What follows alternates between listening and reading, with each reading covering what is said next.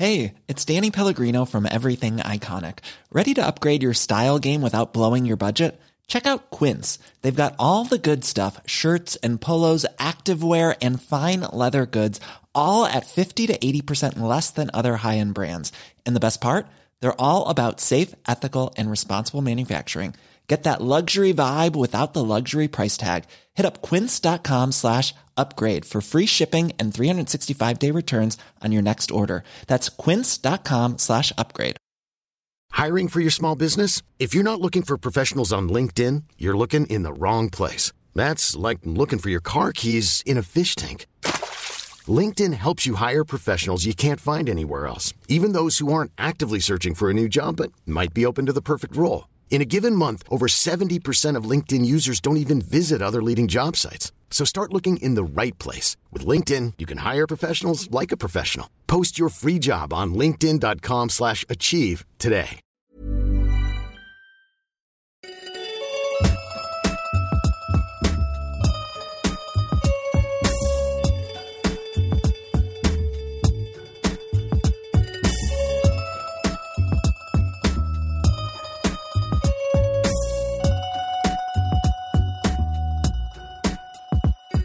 Hello and welcome to Coppola Connections, where we intend to shake every branch of the Coppola family tree to find out, are they the greatest film family of all time? Last week we looked at Christopher Coppola's gonzo comic book adaptation, G-Men from Hell, and this week we are looking at a bona fide sporting classic. The first on the podcast to look at a film starring Talia Shire. It is the one and only 1976 Academy Award winner, Rocky. However, before we step in the ring with this week's film, I have an amazing announcement to make, and that is Caged In and in part me are a part of the Breadcrumbs Collective. Less of a podcast network, more of a podcast family. It's like-minded individuals creating some weird and wonderful podcasts for you. The other podcasts you can find on that collective are a Drip Town, Lemony Maine, Franchised, Tool Talk, Breadcrumbs, and the always amazing Pod Charles Cinecast, which brings me on to this week's guest, which is one of the co-hosts of that podcast, Jonathan Foster. As is the way now with this podcast, there is some bonus Nicolas Cage chat over on Patreon, which you can find at patreon.com/cagedinpod. If this is your first time listening to the podcast, this is your spoiler warning, because we go through these films round by round, punch by punch, with every gory detail. If you'd like to find out if and where this film is streaming, you can do so with a handy document that is in the show notes right now. So there's only one thing left to do. That's to drink some raw eggs, beat your meat, and go the distance as we make some Coppola connections. On this episode, it's time to lace up your gloves and get ready to go blow for blow for one of the greatest underdog stories of all time, Rocky. Released in 1976, directed by John G. Avildsen, starring Sylvester Stallone and Talia Shire. This film at the 1977 Academy Awards would go on up against Talia Shire's then husband's film, All the President's Men, to win 3 of the 10 Oscars it was nominated for. In my corner for this first round of the Rocky saga is cinema worker, podcast network boss, former Philly resident, host of both Pod Charles Cinecast, Breadcrumbs, and franchised podcasts, Jonathan Foster. How are you, sir? Hey. Thanks, man. Thanks for having me on, Petros. How you doing? I'm doing very well. It's quite a strange one. It's nearly been like a year since we last spoke. Yeah. And it feels like not much has changed. Nothing's in changed the outside world. No, that's not true. I feel like you've grown considerably since the last time I've been on this podcast, and I'm very proud of you, I should say. Yeah. Thank you. I just meant like the wider world. Last time we spoke, it was, oh yeah, how's everything going with the cinema? It's like, well, the Prince Charles is closed. We're nearly a year later, and it's like, oh, anything fun coming up at the Prince Charles? The Prince Charles is closed, as is most things around. Yeah.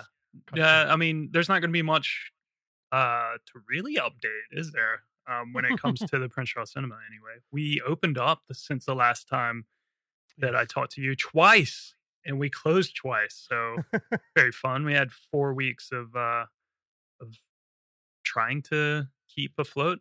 It was good though. People were really nice. They came out. We had some pretty packed audiences for what we could do in a Mhm. very safe, socially distanced auditorium. So I want to thank all those people out there who came out. You're very nice, and thanks for doing that. Keep coming out when we reopen. Amazing. So yeah, obviously today we're here to talk about Rocky and the wider Coppola family. Hmm. Obviously you used to live in Philly. Is Rocky somewhat of like a hometown legend, even though he's a completely fictional character in Philly? Yeah, I mean, Philly's like a crazy sports Hmm. city. So I'm not from Philly. I'm from Virginia, and I moved up to Philly for a year um, when I was working in for a grocery chain. And the first thing I did when I got to Philly was go find the Rocky statue. So you're already getting sort of an idea of how important Rocky was to me as a kid growing up. But yeah, Philly, like, Rocky, like I said, Philly's like a very big sports place. So you have like so many sports teams, and they're like insane Hmm. about their sports. It's very fun. Like I don't even like care about any of those teams really, but I would like drive around listening to sports radio in Philly because they were insane, and they were always like if like the Phillies, the baseball team, or the Eagles or whatever, if they're doing really really well, they're the best team on earth. Hmm. But if they suck and they're doing really bad, they're bums. They're all bums. And, like that's all you hear. It's so fun. So Rocky was like, I think, very, uh, yeah, he was definitely like a bit of a mythical creature there, like a figure. Unfortunately, the Rocky statue isn't on top of the steps at the museum anymore. Like you see in I think like what Rocky 4, Rocky Yeah. 3, 4, when they installed the statue. So it's like around the corner from the place now, and that was kind of a shame because it took me a minute to find it. So I was just like looking around. I was like, "Where's the statue at?" And I think I had to like look on my phone, and I finally found it around the corner. Did you do the steps? Did you do the run? Did you do the arms in the air or of like No, I was always alone.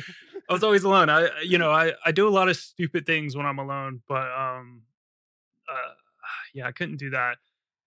They're pretty steep. It's Mhm. like you get the two montages really. The first time he tries it, and he's like winded when he gets up Yeah. there, and then the second time he's like he gets it, and you're just like, yeah, he's ready. He's ready to take on Apollo Creed. So yeah, I mean they're pretty steep, but you do see tons and tons of people doing it. Mhm. So I wouldn't have looked dumb if I tried it, but it's like it's always happening there. The- I would go there a lot because I really like that walk. Mhm. It's really cool. Like I don't know if you've seen it, you've seen the film. So when he turns and he looks and you see the city behind him, Mhm. like in front of him, there's like it's a long like parade basically. It's a really long street with all these flags from all over the world just like around. It's really cool, really Amazing. pretty. So really nice area of Philly. What I was going to say about that second time he runs up them steps is it's really undercut in the sequel when like a load of kids do it, and it's like, Yeah. oh, okay, like maybe it's not such a feat of like strength when it's like Yeah. a load of 10-year-olds who haven't been training for Yeah, but little for- kids are crazy like that though, like they have way more stamina than we do. I'm 31 now, and if I try to like Mhm. I walk a lot as well. That's the thing. I keep in well enough shape, but like if I'm gonna try to walk up those steps, it's you didn't tell me it was leg day, man. Oof. Oof. But yeah, they are steep. Fantastic. Well, before we get too deep into talking about Rocky, when did you first become aware of the Coppola family as a kind of entity? When did you know they existed? Yeah, I was trying to like rack my brain around this question because I've always been sort of like a weird nerd with film trivia like as a little kid. Like I don't know, like a bit of a sponge, someone will tell me like something like I don't know, I believe I talked to you about this before in the past with when I was on last time, and I was talking about Nick Cage and how I like learned he was connected to the Coppola family and all that stuff. I mean, it would just be like my mom or my dad telling me this sort of stuff when I was a little kid, and just always kind of knowing about these things. So I don't remember when I saw The Godfather, but I think I was aware when I was younger that like Talia Shire was like related. It was the sister of Mhm. Francis Ford Coppola. But yeah, I mean, it's been a long time. I can't even remember. Like I don't know. Sorry, that's a bad answer. Yeah, no, but, no, no. I remember like when I found out that then it's like when you find out the next link to the family, because it is crazy. Like then you go, what? Jason Schwartzman's mum is Adrian, and then it's like your mind is blown Yeah. once again, and then like Yeah, there's yeah, like, that definitely blew my mind as well. Because I'm trying to remember like what the first Schwartzman film was that I saw. Because like I was really big into Rushmore, but I probably saw like I Heart Huckabees before that, and then I like retroactively found like some of his stuff with Wes Anderson, and yeah, Yeah. it was just like, whoa, that's Talia Shire. What? yeah, because she's in I Heart Huckabees as well, right? Like that's Yeah, she is. that's Yeah, one of the few times they've worked together. A few, as the Coppolas do, there is always a Yeah. lot of cross pollination. Incestuous. Yeah, Yeah. in their films, and we'll get into some of that a bit later. So, what was the first Talia Shire film you would have seen? Would it have been this film? It definitely would have been one of the Rocky films. I don't remember what the first Rocky film was that I saw. I have like a very big like appreciation for like probably the worst couple of Rockies. Like not I mean like I'm saying that in a way that like critically speaking, like Mhm. but I think they're some of the best, like Rocky 4 and then like Rocky 3. So, Yeah. that was like my gateway drug. And then like, as I don't know. I saw all of them as a kid. I don't remember what order and stuff, but it was definitely the Rocky movies. Talia Shire. His name is Sylvester Stallone. He's the star of a new film called Rocky. He's been described as tough, handsome, talented, sexy, sensitive, dynamic, brilliant. He's been compared to Nicholson, De Niro, and Brando, but he is Rocky. He's the man who could be loved by only one woman because somehow she gets beneath the pain. He's every nobody who ever needed somebody. Rocky, do you believe that America is the land of opportunity? Yeah. I'll break both your arms so they don't work for you. He's every man who ever settled for something less. What about my pride, Nick? At least you have pride. I ain't had no pride. I ain't had enough. I want to get that. I want to get that. Terrific. I mean, you could be a heartbreak. You walk down the street breaking hearts the way you're looking. Very sharp. He's the man who never had a chance until now. Rocky. His whole life was 1,000,000 to 1 shot.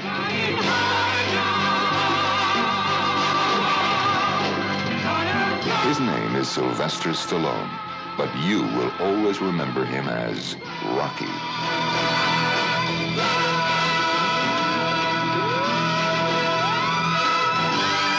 I remember like Rocky being a thing as a kid, just like kind of by osmosis, just like it's there, and obviously it's referenced in everything. Like obviously we talked about the steps, like that has kind of been lampooned so many times. You just kind of know Definitely. Adrian, like you know that. Like, yo, Adrian. without ever seeing the film, you just kind of know it. And there was a thing in me that like really just like ripped them all off, and I was a bit like, they're kind of just like they're dumb, So easy to do, I think. Yeah. dumb sports movies. And Mm. then like this is a big confession. I probably sat down and watched this properly for the first time later last year, and there's Oh like wow. and then like I literally went from like watching 1 to 2 to 3 to 4 to 5, just like engulfed them all. Then Balboa, then the Creed films. So I'm like, I am a solid convert. Like Yeah. because and what they will do so well. You mentioned like 3 and 4. is they're all like kind of products of their time. And Yeah, what definitely. what I love especially about this one is the fact that it's just a fucking like gritty 70s movie, right? Yeah. When I was rewatching it the other night, I was thinking that as well. I was just like, I don't know. I've always like put like the Rocky films in like tiers, Mhm. like so like 3 and 4 are like they're like the really really fun but like goofy ones. 5 shit. Balboa like is just like a very like holy crap, I can't believe that was as good as it was. Yeah. Like very underrated. If anyone doesn't want to give it a chance, definitely watch it. It's good. And then the Creed films are kind of like on that level as well. They're like really good. And then you have the first two. So the second one I almost feel like is like it's like really good, but it's not as good as the first one. Mhm. But the first one is like unbelievably one of the greatest films of all time. So you have like this weird thing about it where people they see Rocky, they know, like you said, it's like osmosis. You know, Rocky, it's like it's very parodied and all that, and it becomes almost to a detriment. But at the same time, the first film is like an Academy Award winner. It won Best Picture. It is a bona fide, like legendary piece of cinema. And yeah, like when you watch it, it's just like this could be take Rocky out of it and just like throw Travis Bickle running around. You're watching Taxi Driver. You know what I mean? Like it's got that gritty 70s vibe. It's really dark and stuff. There's moments like we'll get into, I'm sure, but like just the relationship between Rocky and Adrian and stuff. It's like this could easily be a completely different movie if it was directed by like a Scorsese or like I don't know, like Joe Spinell is in the film.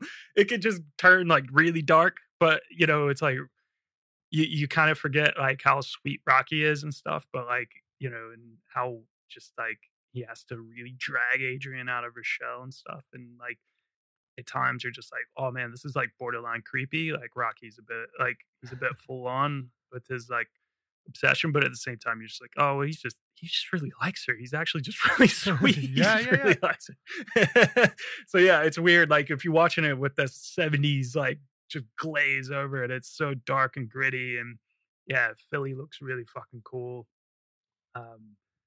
Yeah, the wet streets and just like the cold atmosphere of it and stuff, and just like yeah, it's a good movie though. I think anyone who's not seen it or like doesn't want to give him a chance, go back and watch that first one, like for sure. Like, Well, it's got this aspect to it that it's not only just an Academy Award winner, it's also like the highest grossing movie of that year as well. So it kind of like straddles the line between like critically successful and kind of like the the beard strokers can kind of get their fill. yeah, But then yeah, obviously it got people into the cinema, and it's Yeah. the thing like it being like written off as a dumb sports movie. It's like that really in essence is a small part of the actual like screen time of this. Like it's a good like 40, like the first 45 minutes to an hour.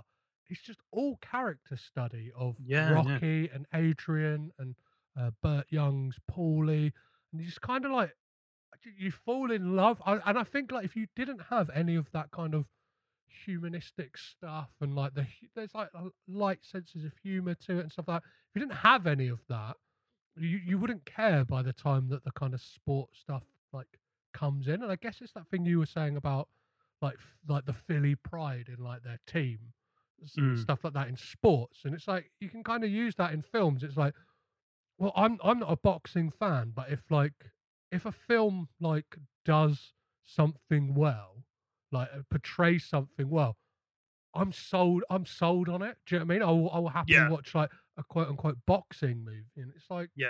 so what they say about documentaries, right? When they say that like the best kind of documentaries is to make you care about something you have no interest in. And it's kind I think that's similar with film. And obviously in this case they do it by, I mean, let's take our hats off to the fact that like this is written by Sylvester Stallone, Sylvester right? Stallone, yeah, which is crazy because he was like such an unknown. Like he had really like literally taken his own Italian stallion name from like a kind of dodgy softcore porn career or something, like, you know, and like And then he's like, he's a nobody who just like writes this script about something that he doesn't even fully know and understand, but it like is I guess a fan enough of and can utilize it to tell this like crazy story of an underdog. It's so impressive. Like I don't like it's crazy because like you don't. It's almost like Sylvester Stallone is like the Rocky series as well, like where he gets sort of like, fobbed off as just being this joke.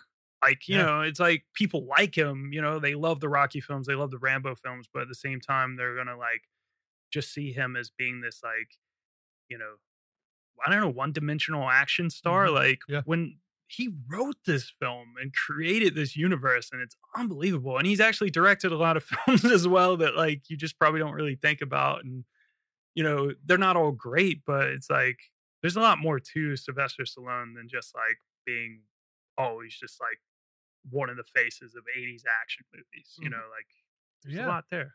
Like, and this story has a lot of soul, so it's like impressive. Yeah, I'm not sure if you know much about like the kind of like backstory to this, but United Artists really wanted like a Robert Redford type to play the character of Rocky, and they gave Sylvester Stallone like an out really early on and said to him like, "Here's 200 grand, we'll buy the script off of you, and like, but we don't want you in it." And he said no, and this was at a point that like. He had like $126 like to his name, and was like, "No, if I'm gonna like, I want to be in this as well." And it was the producers, Ivan, the producing partners. I will say their names eventually in this podcast. Don't worry, guys. But like, they kind of took a risk on him and said like, "Yeah, we'll do it. We'll do it with you." And like I think the budget originally for another actor, even still, was $2 million. Yeah. And then with Sylvester Stallone, it was $1 million. Yeah. And then these mad caveats that like any penny they went over that $1 million, the producers were like solely responsible to pay for that. And like they had like these mad clauses that at any moment they could kind of like, if Sylvester Stallone wasn't up to scratch, they could just sack him. And it's like, it's almost like the production of this film is just as like meaty and kind of like there's parallels to the story of Rocky himself. It's like, it's this guy who's so like talented and kind of really wants it. And I think at that time that is like, that is what Sylvester Stallone wanted. And John G. Avildsen says in one of the commentaries that there's nothing better than like a starving actor. Like, and he said like, that's what Sylvester Stallone was. And he's like, he just kind of, he wanted to tell this story and was like ready to just like do anything. And like, I think one of the moments that really proves that in this film is the fact he downs 5 eggs. Like, that's a guy who really wants an acting career right there. Yeah. I saw a documentary recently about Rocky. It was like the 40 years of Rocky or something documentary. It's only like 30 minutes. It's pretty good because it has like Sly Stallone basically just narrating over top of 8mm footage that John G. Avildsen was shooting of the film. Yeah. In the background, just like test footage and stuff. And he was just sort of talking about all these sort of things and that he was doing and stuff. And I found it like pretty fascinating, just sort of how he just took so many chances. Like Sly Stallone, like just, he's like a nobody. He doesn't have like the credentials and stuff. And he's just like, oh, I'd like to, learn all my lines as quick as I can and have a big like repertoire lines in my head and stuff. And I just like go out and I just like, just go at it, try really hard to like remember what I have, but also try to ad lib and all that sort of stuff around it. And he's just like, I had no right to do that, but you have like Burgess Meredith there. He was just like, cool, let's do it, kid. And he's just like on board, and he's just like, yeah, that guy was such a pro because he like let me kind of get away with that. It's also like stories he was talking about, like how he was just not digging the choreography. the guy who was doing like trying to Mhm. teach the boxing choreography, and he's just like, this I don't want to do like one punch here, you punch me, I punch you, you punch me sort of thing. Like that's boring. Like that's not like what a boxing match Yeah, is yeah. like. And he basically just pissed the guy off enough until the dude just quit. And then he just and then he was just like, "Hey, I guess I'm gonna have to train people how to," because like at the end of the movie, you see his name is like the boxing coordinator or choreographer, and it's just like, what? And he even says he's like, I didn't know anything about boxing, like so you see this like footage, they're just like literally testing out everything, like laying out all the like, the fights and stuff, him and Carl Weathers, and like he has his brother there like helping him, and all these other Yeah. like boxers and stuff who are like just there to basically help train them, and shot all this footage that never got used, like matches that Rocky was supposed to be watching of Apollo Creed. And there's so much to this film. I feel like there's like probably like a plethora of like shots and scenes and all this sort of stuff that you would never see, like that would make this film even bigger and crazier. Yeah. But We- it's also what's kind of good about it is it's not that long, which is Yeah, well, it's kind of godsend. like it's like 2 hours, and it's like it doesn't overstay its welcome at all. yeah, It's like, definitely. as I said earlier, like you need that kind of like that time with Rocky, and you need to see him and Adrian going ice skating. You kind of like you need the like moments in the bar and like exchanges with the local people, and that scene with like Yeah. walking Marie home, and it's like for me like that's a really pivotal moment in the film because like Yeah, you kind of see how like browbeaten he is, despite the fact he's kind of this like the film opens up, he wins a boxing match, yeah. but still like people like People wouldn't- just shit all over him. yeah they wouldn't even, they wouldn't spit on him if he was on fire. Yeah, And like yeah, and there's great humor. There's like watching it again for like a second time today. There's a moment like when he's like, because he's just always like joking about with people as well. And there's that guy playing pool in the bar, and like he's like, "Oh, have you seen so and so?" And he's like, "Yeah, how's he doing?" He's like, "He's doing good. He's doing better than you." And like takes the pool ball away, and then there's just like a shot of the guy lining his ball back up, goes to take the Yeah. shot, and he chips the white ball off the table. And yeah, it's yeah, like- yeah. I remember seeing that. It's like, what? and it's like that.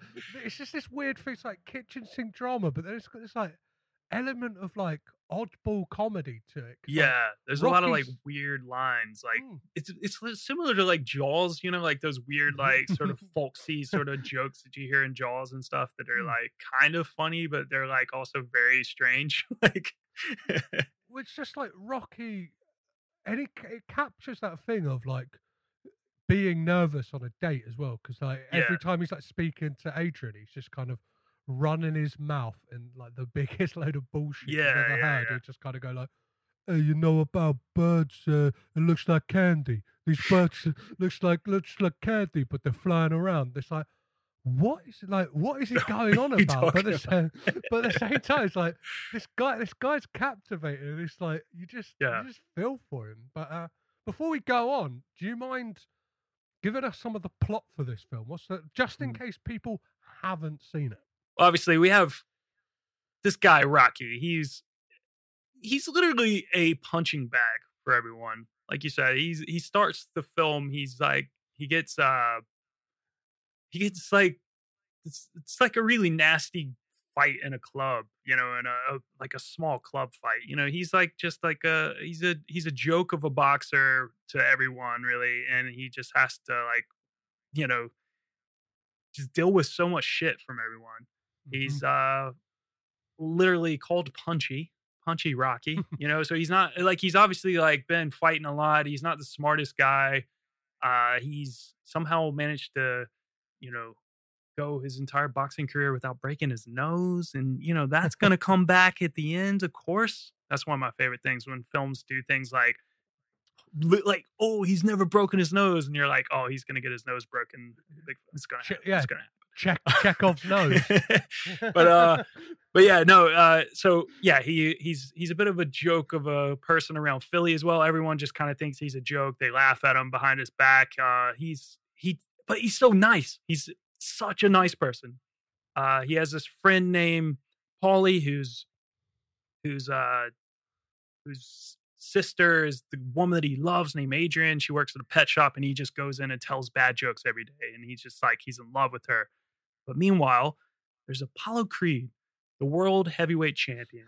He's the greatest boxer to ever live. He's the greatest showman to ever live. And he is about to have the biggest fight in Philadelphia for the turn of, I guess it was the 200th anniversary of America, 1976.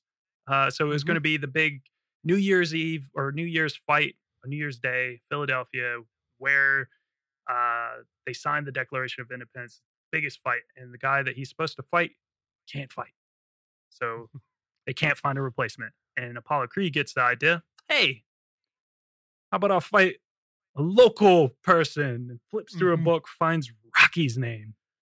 The bomb. I want to know what that book is. It's like a yellow pages for boxers, and he kind of goes through. And it's like, I don't know, it's like he's on Tinder for boxers. Yeah. It's like swipe left.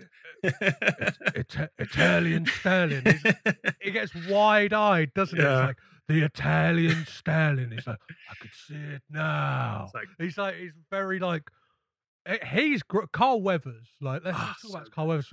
He's amazing, and he said like when he went in for an audition, he was reading against Sylvester Stallone, and he wasn't sure how it was going because like Sylvester Stallone kind of looked at him, and then John G. Avildsen was sat on the sofa and then kind of started laughing a bit and got like kind of paranoid and just blurted out. He went, "Well, if you actually get me a proper actor to work against, like maybe I'll do better in the audition." And he said like Sylvester Stallone never mentioned that the whole time they worked together. Oh wow. And he had like blagged to them as well. They were like, "Can you box?" And he was like, "Yeah, of course I could box." Like this is the 70s. Obviously, like you could say anything. Yeah. Like nobody can actually check it up. Yeah. You know? But So, he was like a football linebacker though, right? So he had he had some very, very good credentials. Like he was a proper athlete. So I mean, he's amazing in this film. It's really funny. I was watching it with my wife, and we were just kind of like sitting there, and I was just talking about how amazing Creed is because she's not seen all these films, and she was like, enjoying it, but was sort of like, oh, like is he actually that important though? And I was like, he is so important. Apollo Creed is so important. And she was like, yeah, but he's not really in this much. And I was like, he's not in this one much.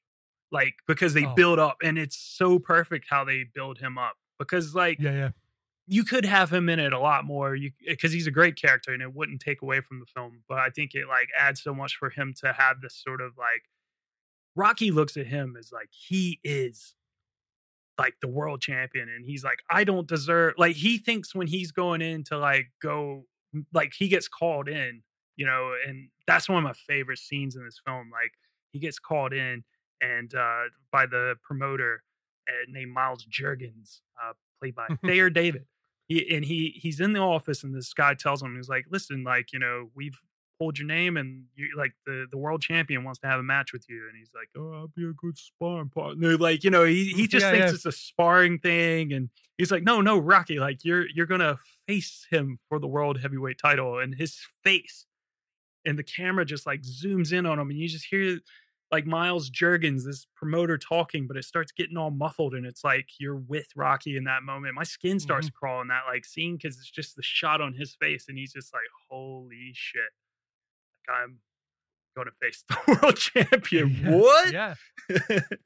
And then we kind of get a glimpse into like what the world think about him, because we get that moment where he's on TV, and like it just feels like you get that sense, and by this point you're really on board with Rocky. Yeah. And like you just hate the fact that everyone's kind of like, even like he's standing right there, they're kind of poking fun at him. Yeah. And like it's just this kind of like, he is just like this average guy, and like he does what like a lot of people would probably do if they're on TV, just goes, yo Adrian, it's me, Rocky. And this is to like kind of backtrack on it, there's like tons of phrases he uses in this that just like I absolutely love. It's that scene where he's walking Marie home, and he's like he refers to Well, Frank Stallone, his brother and his mates who kind of hang about on the corner, and he just calls them the coconuts on the corner, and he kind of goes like, if you hang around with coconuts, you get coconuts. If you hang around with good people, you get good people. You hang around with yo-yos, you get yo-yos.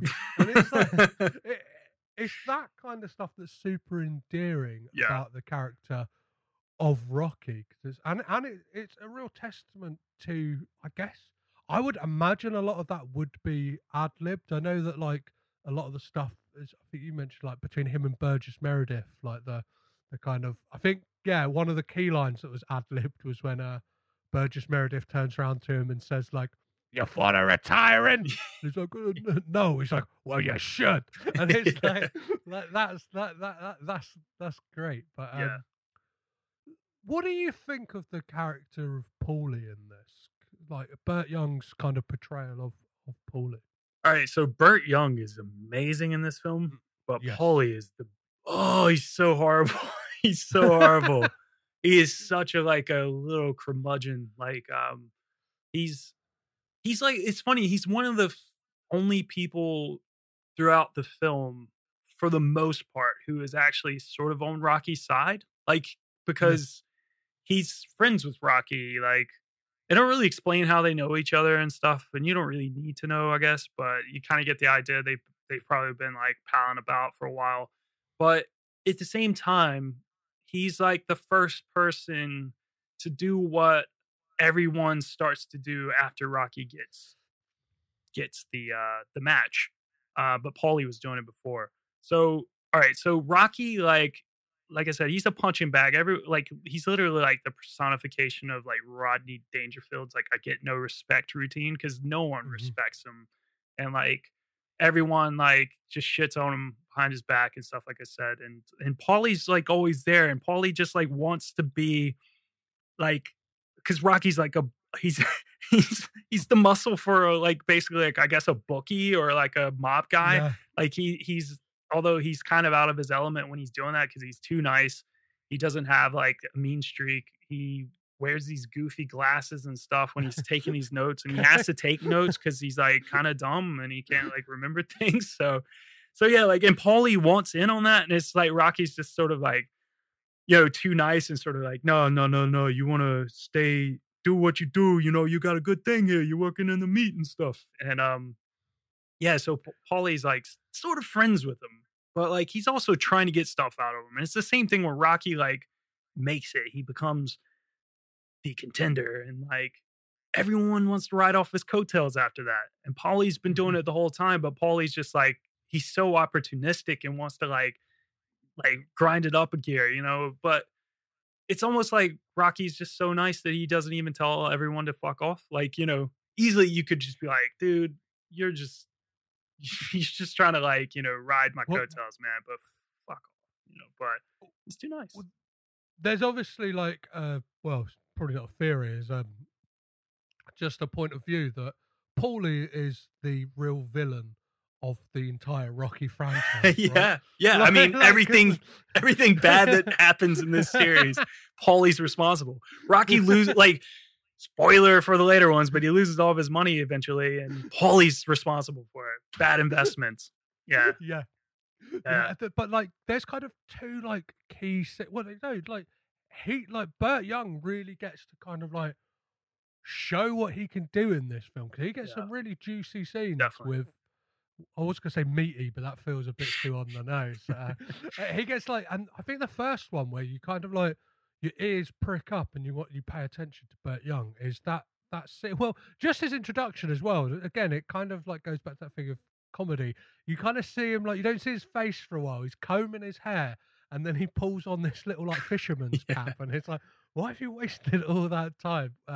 But the Thanksgiving scene. Yeah, when he's invited Rocky over to take Adrian out for a date, and it's kind of bizarre because obviously it's does he want the best for his sister, or does he just want her out of his hair? And he just he explodes, right? And kind of and I know Burt Young to kind of get in character, he'd rub his hands with turpentine and like he would get vermouth and like rub it on his neck, so he felt dirty and his hands hurt basically. Oh man.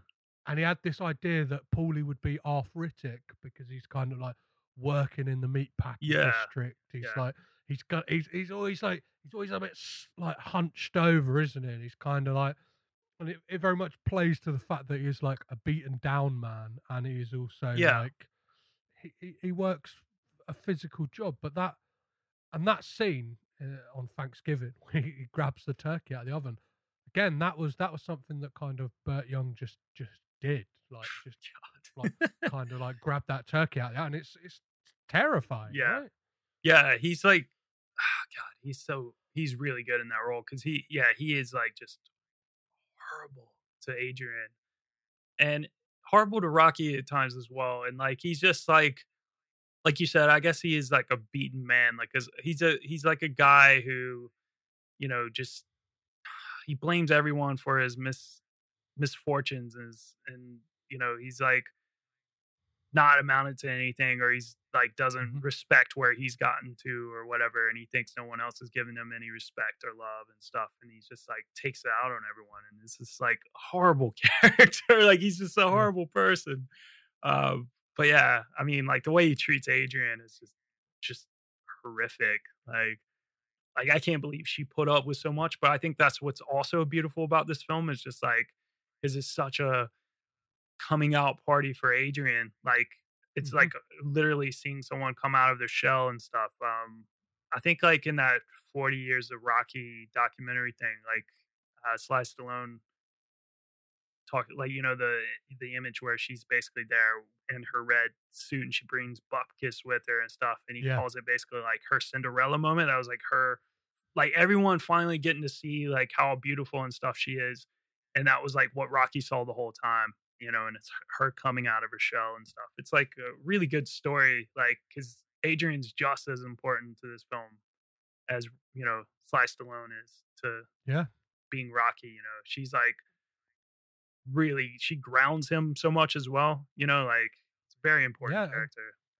And obviously by this point in Talia Shire's career, she would have already been an Oscar nominated like actress for The Godfather Part 2, and then like now like this under her belt as well. But like she says something really interesting about Sly Stallone, that she called him like a very strange creature, but said like they had this like instant chemistry, like which that was like her first impression of him, like because I guess like nobody knew who he was when they were like introduced to him the first time, and one of the studio heads like mistook somebody else, assumed he was Sylvester Stallone, and they're like, oh yeah, it's this blonde-haired, blue-eyed guy. He's attractive. Yeah. We'll fund the film if he's going to be the star. And the kind of like the producers, Irvin, I will get it this time, trust me. Irvin Winkler and Gene Kirkwood, and Robert Chartoff, like kind of went along with it. So like, well, we need to get this film made, and if they want to think that this blonde-haired, blue-eyed guy is Sylvester Stallone, we'll let them think that. But she described their relationship and like the kind of the way they work together, like ballet partners, like dance partners, because they really do like complement each other. Definitely, like, she's quite like the way she holds herself is quite like small and stuff like that, and then Rocky is like intimidating, but like I don't know, they're kind of like they perfectly fit together, like a yin and yang. Like, they're both again, this is a story of broken people, like obviously like striving for more, and like we get that thing from that Thanksgiving scene that she's just had to basically put up with Paulie for her whole life. Yeah, I mean, kind of basically just like says, "Oh, you want to be an old maid? You want to be an old maid?" You know, just because she's like what 30, like in 31. I can't remember what he says. It's like very young, very young. Yeah, it's like she's an old maid because she's still living with you and putting up with your shit. So that's like when you get the great like turn for her, which is amazing. She just like turns on him finally, and she just confronts him and just like, you know, tells him like, hey, like I do everything for you and I put up with your shit, all the time. I clean for you, I cook for you, I do your laundry. Who would do all that if I wasn't doing it? And like, you're just, always putting this on me, but you just don't think about like, what I do for you and how important I am for you. And, it's such a great moment when she stands up for herself, and Paul, like Burt Young's amazing in that scene as well. Cause he's like drunk and just like, mentally just like beaten and just like upset and just crying. And like, it's, oh man, such an incredible like performance between those two as well. And like Rocky just being like what everyone would be in that situation, just kind of like glued in the background, just sort of like, oh shit, I'm witnessing. Oh, this is. Ooh. Yeah, but okay. both times he's kind of privy to them two arguing. You just get that feeling of like being in the back of a car when you're a kid, and like your friend's parents are having a go at them. Yeah, and then you're just like dreading that moment that your friend turns around and goes like, Petros's mum lets him do that. And it's like, shut fucking bring. Yeah. And you get that with Rocky when Paulie's like, go speak to her, Rock. And he's like, I don't want to do it. I feel stupid talking to a door. He's like, I never talked to a door before. But before we get on to the second half of kind of how this film plays out, I feel would be like, it'd be dumb of us not to mention Tony Gazzo and his kind of stooge that he's always going about with, because like that guy, I just want to say right now, his kind of driver, fuck that guy. Yeah, that guy's he's an just asshole. like, He's such an asshole. Yeah, well, I've already name dropped Joe Spinell, Gazzo. So Joe Spinell, I mean, like, Jesus, what a legend. I always forget he's in this film as well, and like that's the thing, like when I said earlier about how this film could be so gritty and stuff, because like Joe Spinell, I mean, he was in like Maniac, like the lead of Maniac, and that's all right. So if you know Elijah Wood, he did a film a few years back called Maniac. Go check out the 70s version of it with Joe Spinell, and he's like, it's so gritty, it's it's terrifying, like just 70s, just hard, just gross, like New York. And he's so nice in this film. It's like, I'm just saying, like, if you think it's like this gritty 70s film, that guy could easily just like, he gives Rocky money and stuff, and it's just like, hey, go have a nice time, with that girl you're going out with, and then it's just like, he could very easily have just like come back and been collecting money or wanting to kill Rocky or something. It's like Rocky's like hanging out with some really suspect people, but somehow it doesn't affect him. So I feel like this film in the wrong hands, like written by somebody else, there's like a really crap B plot where like kind of he puts pressure on Rocky to like throw the fight for like a big payout. Like there's a whole B plot of that that's just like really unnecessary, just to like unnecessarily ramp up the tension. Because as this film proves, by the time we get to the end, like, I'm not sure how you feel about it, but like, I don't give a fuck about the outcome of the fight.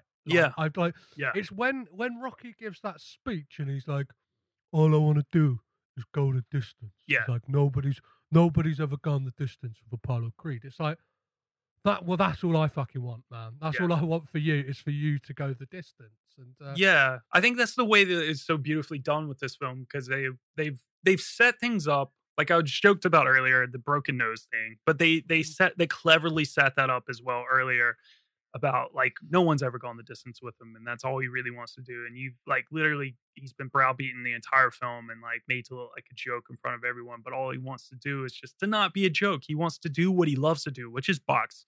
That's the only thing he really kind of knows. That's the only thing he seems to really be good at, is like being able to take some punishment and being able to deliver some back. And he's like, he's not even like the greatest boxer, but it's funny because like how Rocky is like one of the best boxers in film history, like he's like he's the go-to name, you know, like if you're thinking about movie boxers, but like he's just doesn't know how to keep his hands up. He doesn't have good coordination. He has to learn continuously throughout the whole series. But I think that's what makes this series and this film so important, is just like how he like is so determined, and he's like wants it so bad, and that's like adds up into that whole like thing of him being the ultimate underdog, and how important it is that like when you finally get to that moment, they've been building it up so nicely, like that it pays off so nicely. And like you said, you don't even care that he doesn't win.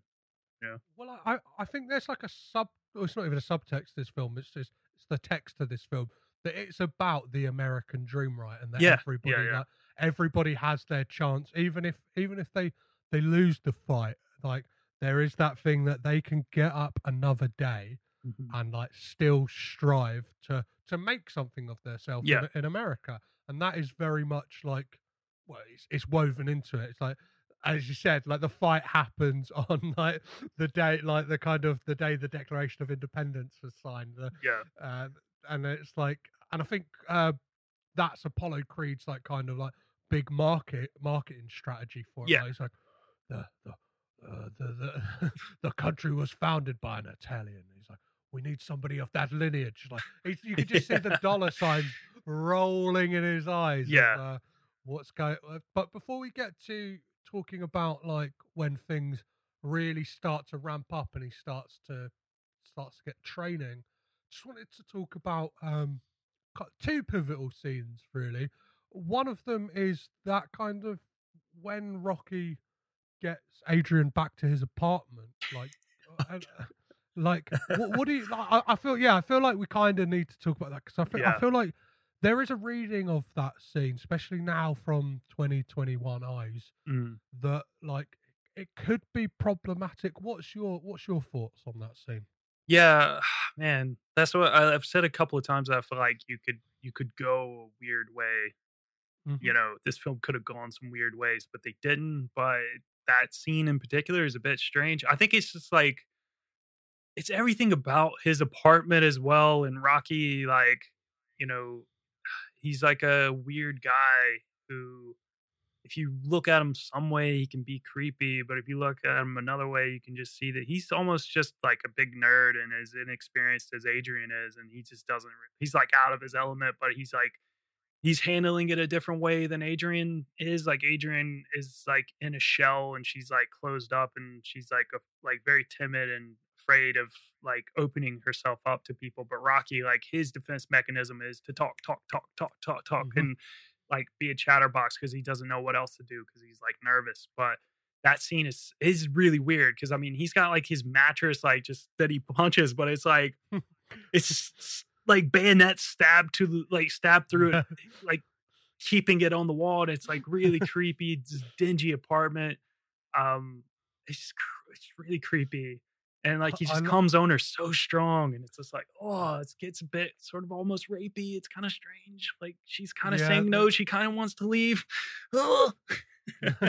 Well, there's like, yeah, I think it's that thing that like, I don't know, I almost like look at it like that's how he thinks like a guy should behave. I feel like he is just this kind of like inexperienced guy, and it's like, yeah, he doesn't really know what he's doing. Obviously, like there's stuff that looks like he's like pulling moves, but it's such a naivety to him. Like when he takes his top off, like it's in that vest, and he's like, it's really hot in here. Yeah. Like it's like it is that thing. Like it's like if someone's really smooth and knows what they're doing, it's like, yeah, that's a creepy move. But for Rocky, from what we've seen of him up until that point, it's a bit, you kind of get the thing that like that is what, like, do you know what I mean? Like even the way like when she says like, oh, I need to call like home, and like he says, I haven't got a phone. She's like, kind of like, why? And he's like, people just kept calling it. He's like, I don't need that. And then he's like, I'll call Paulie for you. Just like sticks his head out the window, and it kind of shows you how bleak his existence is. It's the fact that you look out of his window and there is just a brick wall, and it's like that is like that's like one of those things you see, like, I don't know, like really dud properties, like you get on a Vice article or something like that, where it's like I always £1,500 a month for this flat that like over this onto a brick wall. Yeah, I always like get the vibe that like there's like a good reason why his neighbors probably hate him. Like, you know, the people in the neighborhood are always, I mean, because this dude like literally is pulling moves, like shouting out windows to you know, in front of a girl, like is he thinks is funny or is impressing her or whatever. And then he's like having these fights with, you know, I'm sure we'll probably talk about Mickey and stuff and just shouting and punching. I mean, he probably talks to himself all the time. I'm sure he was probably like a very annoying neighbor. We get that first scene where he comes home from that fight and he's just in there talking to Cuff and Link, his turtles. Yeah.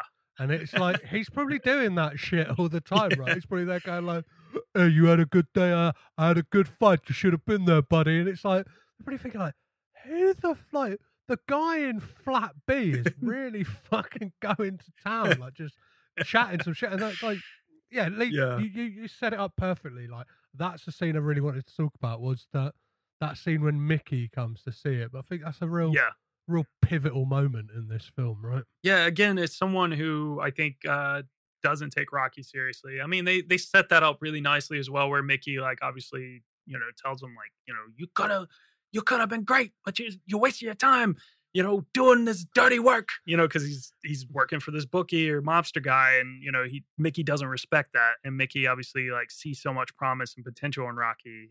He himself a former boxer who never made it to the big match, and he always wanted the big match, and you know, he's very much like I said, like a lot of these people who.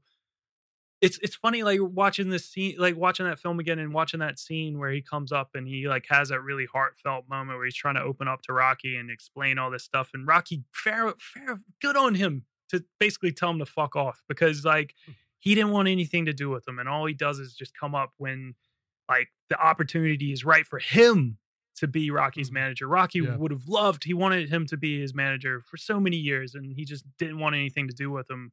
And then like, when the opportunity is right, like, you know, Mickey's there. And it's funny how like important Mickey is to Rocky and how forgiving Rocky is. Like how he just goes back outside after he's like just told him to fuck off basically, and like just cursing him and, you know, just talking about like how he was never there for him and screaming and punching his bag, like punching his mattress on his wall and just getting really pissed off and punching doors or whatever. He's just listening to it as he just walks out, and then he just like runs after him. And it's just kind of funny. Like I forget that it goes down that way, but it's just like, that's just who Rocky is. He's like so nice and forgiving, and like, you know, just wants to, I don't know. I mean, he knows as well he needs to help, but it's like, he's smart. He is smart in some respects. That monologue he does, you know, he's like, it stinks. Why have you come around here 10 years?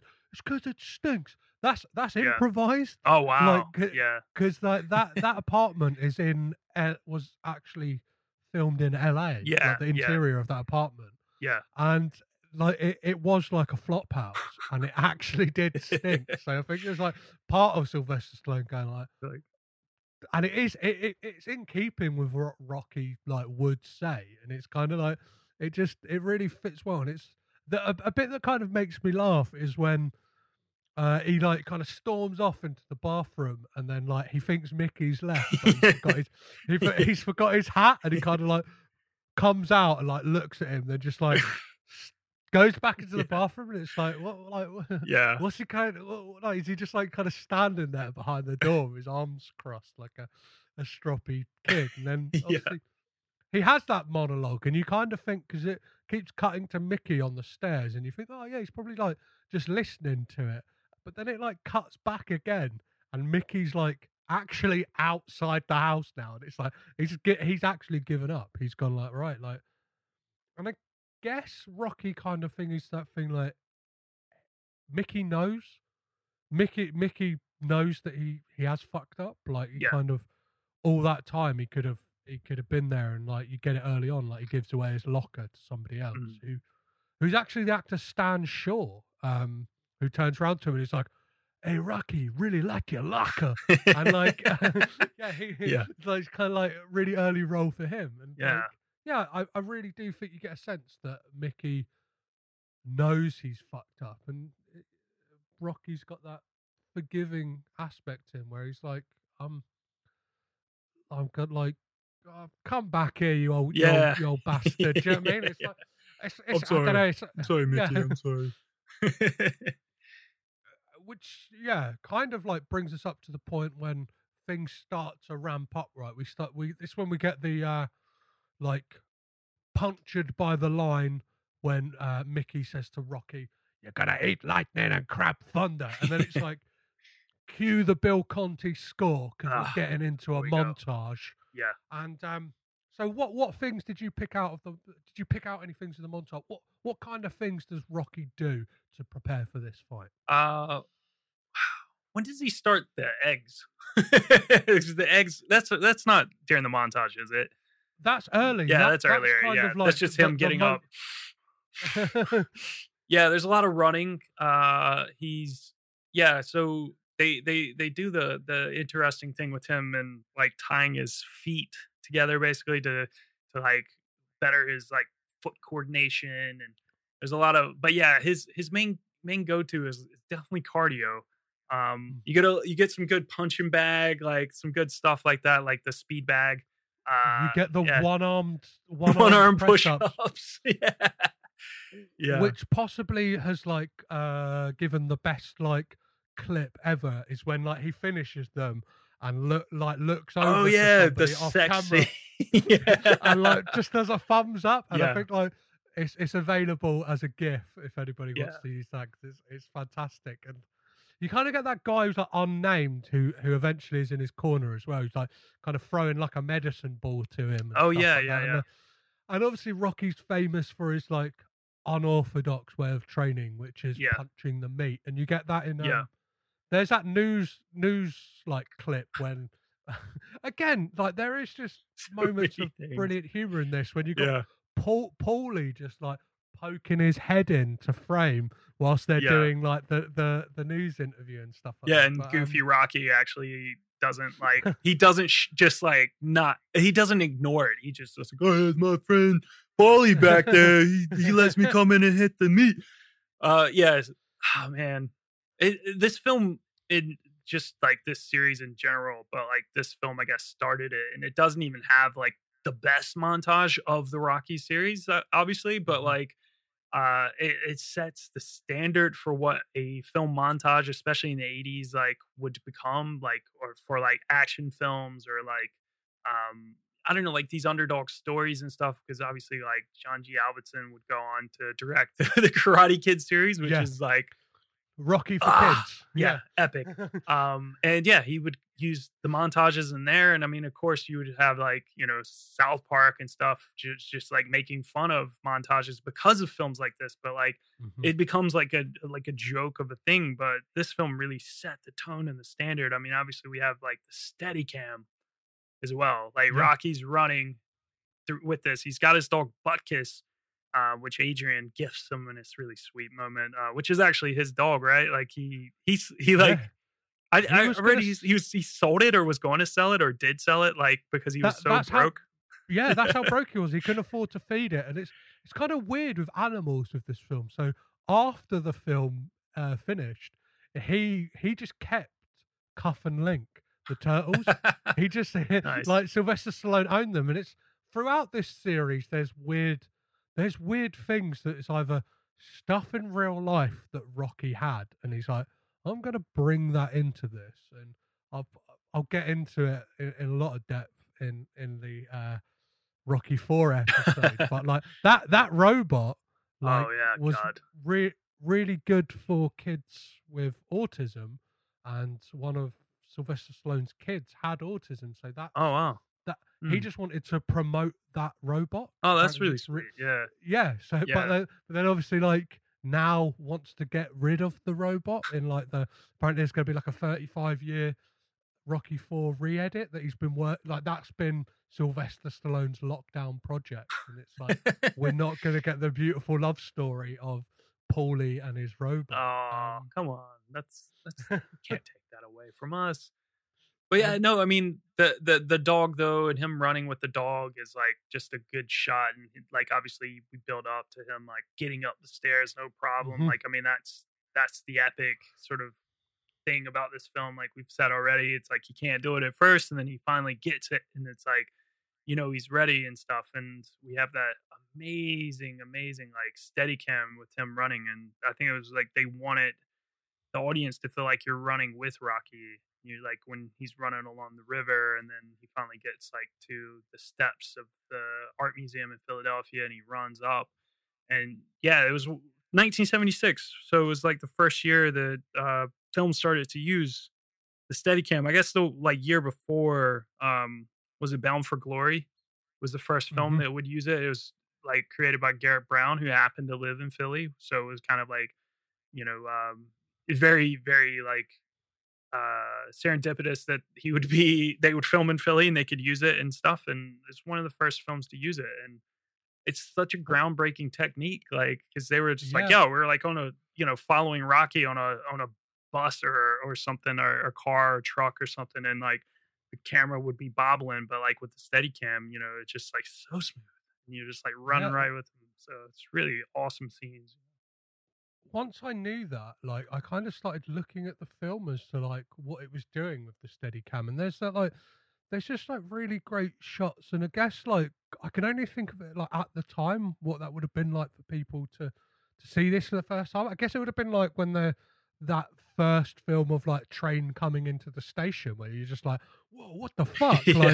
Like because it's like we haven't kind of like been in with the characters. And Garrett Brown talks about how when you first go into the meat locker, and the kind of camera is just weaving through these like slabs of meat. Yeah, those like are really that. cool. Like, and Polly starts pushing them and stuff, and they're just like moving in front and stuff. That's a really like cool scene. Yeah.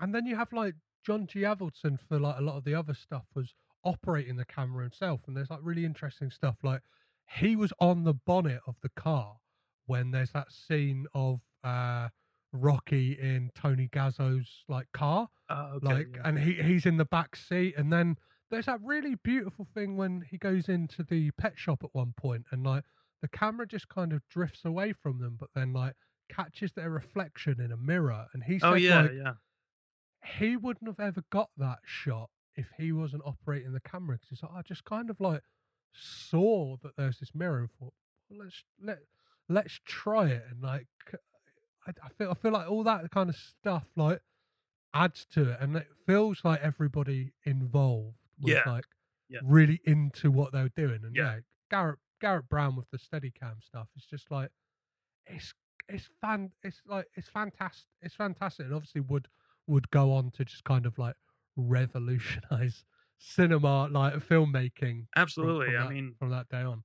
I mean, once you have a piece of equipment like that and you give it to like people like Stanley Kubrick and then Brian De Palma, I mean, like The Shining and Blowout are like films that are incredible examples of what you could do. And it's nice that like Rocky sort of was a film that sort of paved the way for the use of the Steadicam. And then you have, those films that just show you exactly the kind of techniques that you can do when you have something like the Steadicam. It's like, yeah, it's a really, really cool piece of equipment. And it just makes the film like just special as well. Like, I mean, like you said, it's just like everyone sort of had their like they were really involved, really invested into this. And like, when I was talking about earlier about like Avildsen, like, filming all this stuff on 8mm, like he's like filming it while they're like just rehearsing and stuff, and he had all this footage, and it was able like Sly Stallone was saying like, oh yeah, if you like go back like to the ice skating rink, and they're just like on their date and stuff, like he like filmed all that, and it was all like almost mirrored the exact same shot that was with the actual 35mm cameras when they were actually filming the scene, because he was just like had them testing it and all that, like the rehearsals, and just like going around, and he knew what he wanted, like, and then he would get it when he went to actually shoot it. So, well, that scene of them two going on a date originally was written to be a restaurant, and then got like rewritten because, like, I think John G. Avildsen said to Sylvester Stallone, like, nobody wants to see two people sat at a dinner table in a film. Yeah. And then it was kind of written to be like at an ice rink with a bunch of extras, right? Yeah. And then, like then they went, people. we got no budget for extras. Yeah. And then like, again, it's a lovely happy accident because like it brings out this like you get that roguish charm of Rocky as well, that he's like there, like he's slightly disparaging to Adrian, but like kind of just to get what he wants, because he kind of says to the guy, "Hey man, she's sick.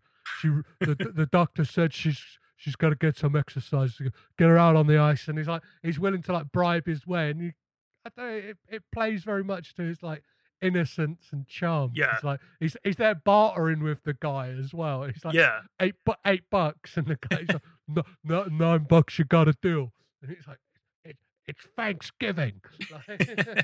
Yeah, I mean, Rocky kind of comes off like, I mean, we talked about this a little bit with the kind of weird scene. I mean, very weird scene in his apartment with Adrian, but it's like, you know, he's like a 14-year-old, you know, and he's just like, he doesn't know what to do. And this is another example of him like being out of his element. Like he's running with her because he's not going to skate, and he's just like, she's awkward, she's not talking much, so he's doing all the talking, but he's just talking about boxing and stuff, and she's like humbling him. She's like, she's, you know, she's like, you know, she's going along, but like, sorry, not humbling, humoring. She's humoring him. She's going along with it, and it's like, it's a bit of a it's a funny scene, like, you know, because like he's just talking nonsense about boxing, and he's like, oh, yeah, I do it because you know, it's like, I like it, that's the thing I like to do. And she's just like, well, why do you like boxing? Like, it's just like, it's just really funny. It's like two people who have so much and then so little in common. Like, it's a really interesting dynamic.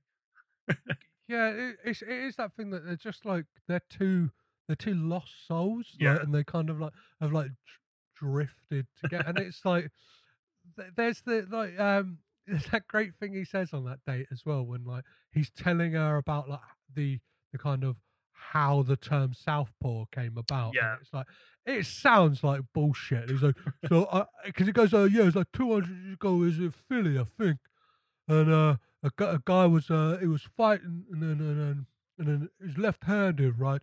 And his hand was facing Jersey, and that's south, right? And it's like, it kind of goes on. It's like all the way through, I'm like, like how she's not thinking, this guy is absolutely fucking winging it. So before we get to the big fight, there's, I think, again, there's really small scenes in this that really play to like, that really tell you more about it than the bigger scenes. One of them is like when he goes to the exhibition center to see how it looks the night before. Yeah, and he notices that like his shorts are wrong on the kind of painting they've done of him, and then in comes like the cigar chewing. It almost like he is like the living version of Danny DeVito's character in Space Jam. Like Jackhammer, like the Miles Juergens character.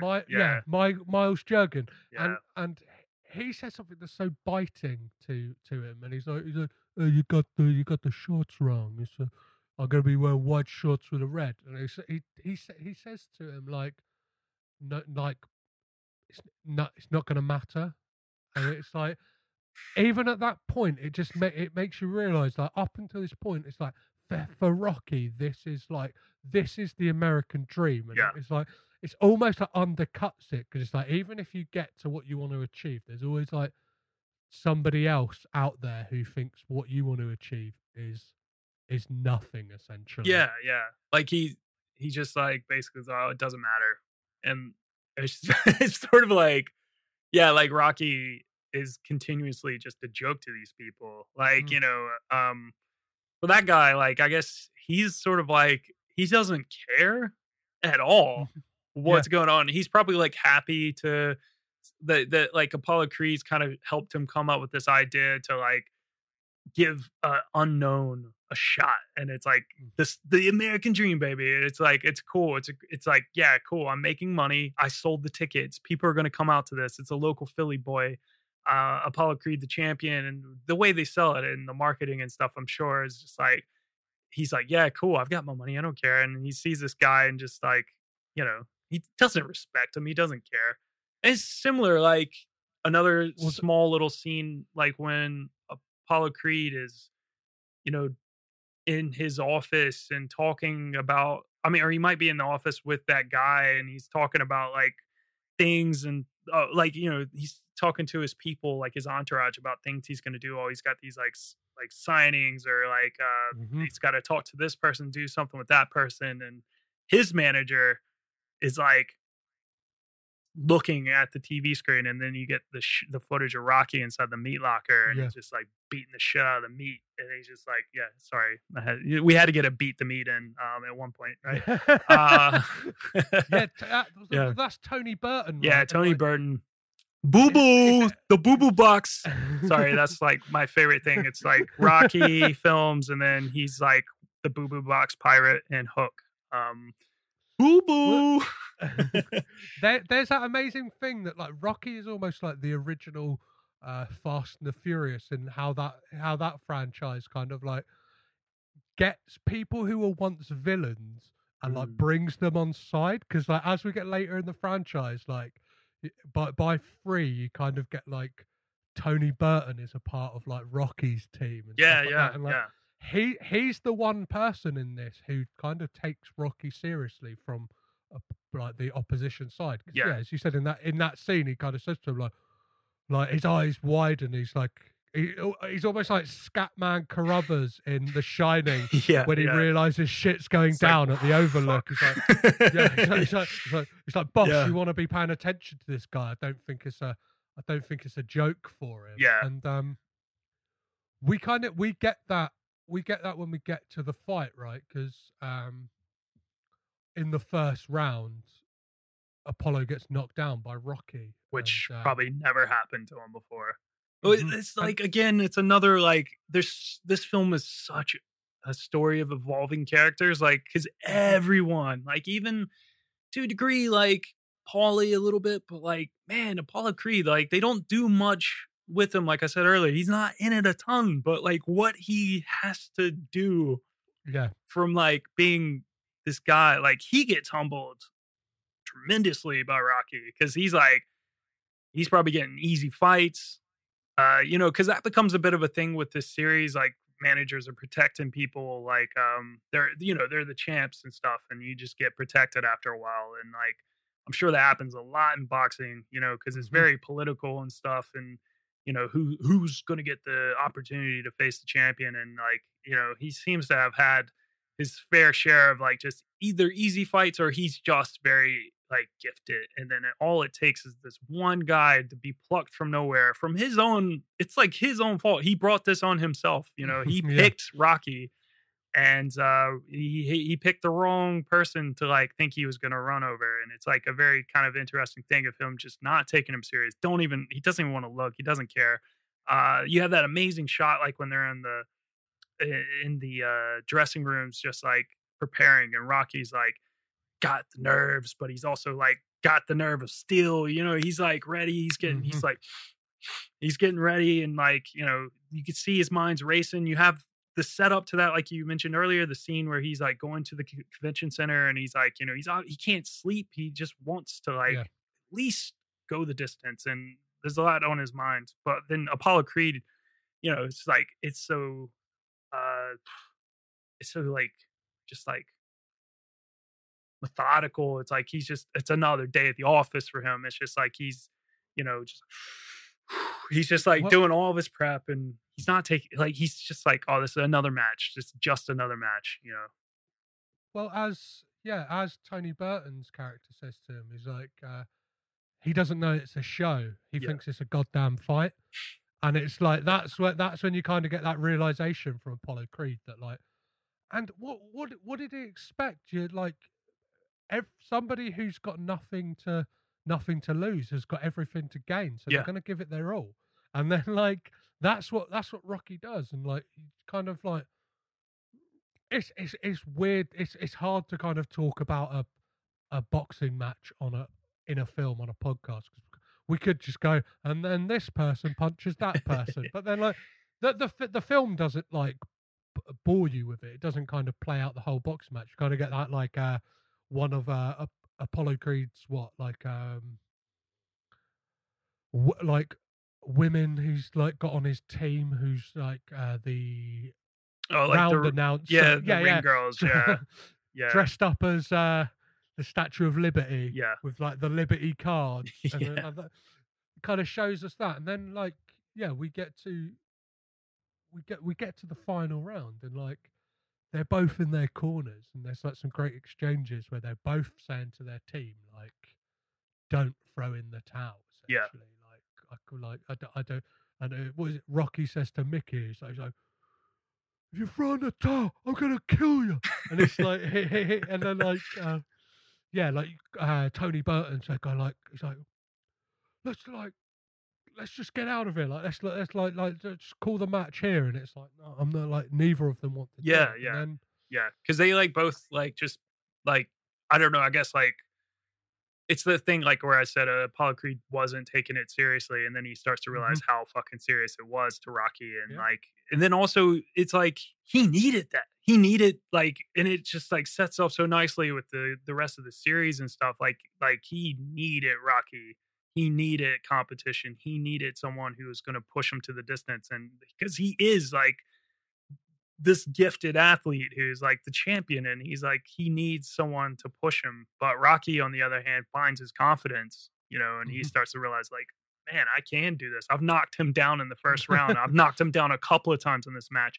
I've taken the punches from him. I've like, he's a rock. He's built like a brick shit house. Like he just like he can like take the punishment, and then he gets his nose broken. Hey, yeah.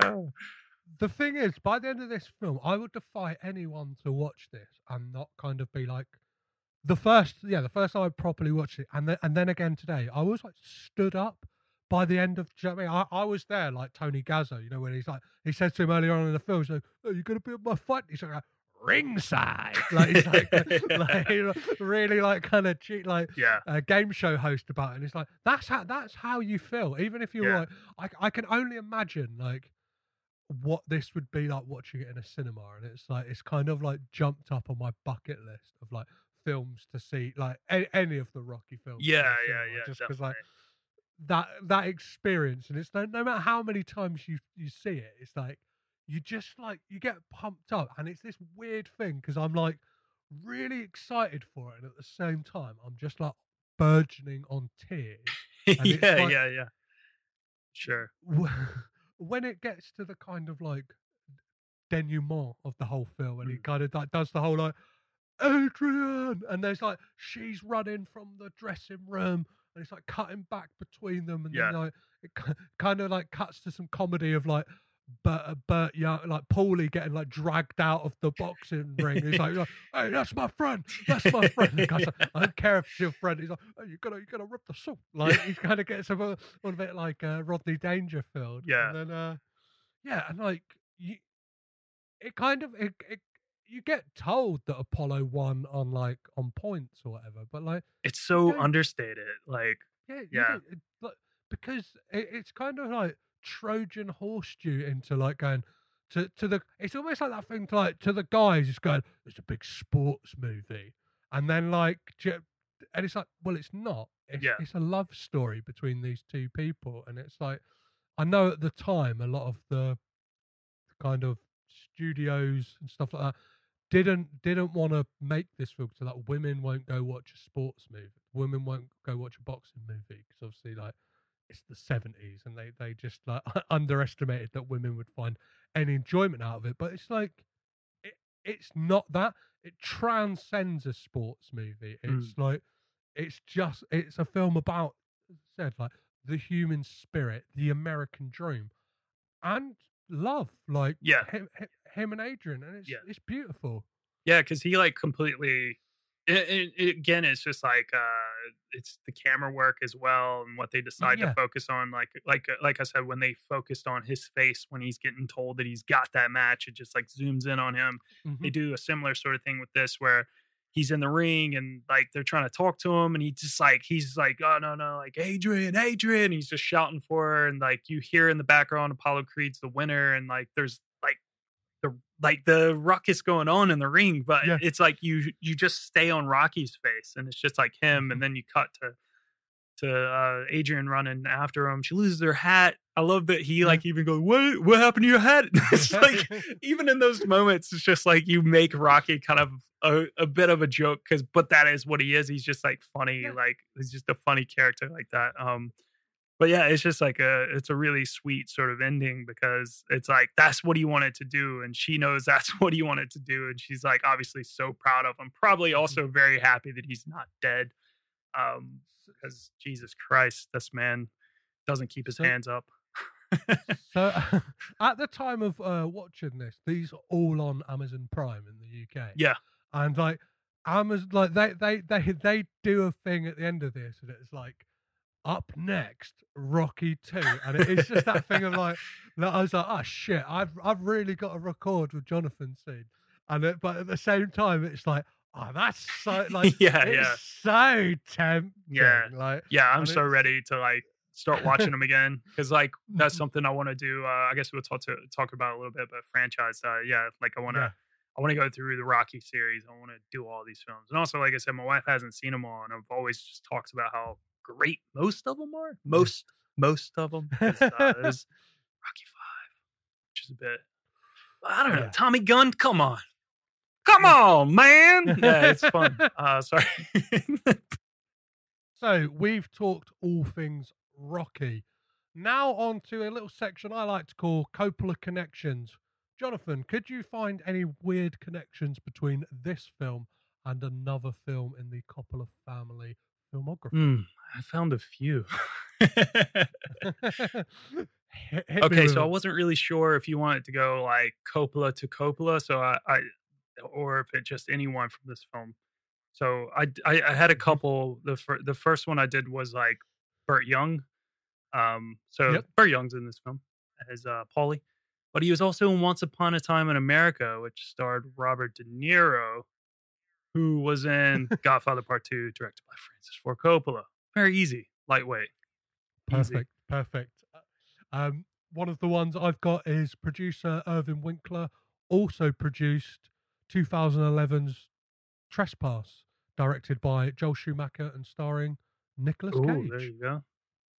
Talia Shire was in I Heart Huckabees with their son Jason Schwartzman. Just throwing that in there because that's a connection itself. Which was directed by David O. Russell, who was also the director of The Silver Linings Playbook, which co-starred Robert De Niro, who was in Godfather Part 2, using the same one, directed by Francis Ford Coppola. There is also another connection to David O. Russell as well. He directed Flirting with Disaster in 1995. That starred Nicolas Cage's then wife, Patricia Arquette. Okay. Yeah. So there's some other weird ones. So Bill Conti actually composed music for the Godfather game that came out on PlayStation 2. Weird. I'm not sure if you've ever played that. Yeah, I think I played it once, and it was kind of weird. Yeah, I got it right here, baby. There you go. I guess the original Nina Costa or Neo Costa or whatever couldn't do it, and Carmine Coppola might have passed away by the time that they did the game. So Bill Conti picked up the slack and did some of the music for The Godfather. Another weird one is Stan Shaw. As I mentioned, the guy who shouts to Rocky and says, "Thanks for the lacquer," is in Snake Eyes, which also links to Brian De Palma, somebody who you mention all the time, amazingly, on the Podcast Cinecast. Yeah, that's the joke that won't die, and I'm trying to kill it, but it won't. It just keeps happening every time every time I'm doing research, he just appears somehow. So it's the ghost. And somebody who obviously took the Steadicam and ran with it, and especially in Snake Eyes, which kind of has that like 13 like to 15-minute sequence. It's just like, let's just like see how long we can keep the Steadicam going, like, and that scene as well, like, because obviously it's a full stadium, and the way that worked is they obviously had extras for half the stadium, but what they did was, in the time it took them to like walk around like behind the scenes, they had like production crew and stuff like that getting all the extras to then like move to the other side. You know, like, go, like, because you've got 4 minutes before Nick Cage is walking out of this door, and we've got to make it look like that part of the stadium's filled. Any more couple of all right, I've got a couple more. Talia Shire in Rocky, directed by John G. Avildsen, who directed The Karate Kid with Elizabeth Shue, who was in Leaving Las Vegas with Nick Cage. There you go. And then I got a really complicated one. It's 6 degrees of Coppola connections. Talia Shire was in a 1993 film called Chantilly Lace, which co-starred Martha Plimpton, who was in The Goonies, directed by Richard Donner, who also directed The Toy with Richard Pryor, who was in Lost Highway, directed by David Lynch, who directed Wild at Heart, starring Nicolas Cage. Perfect. And Lost Highway also stars Patricia Arquette, who at that time was married to Nicolas Cage.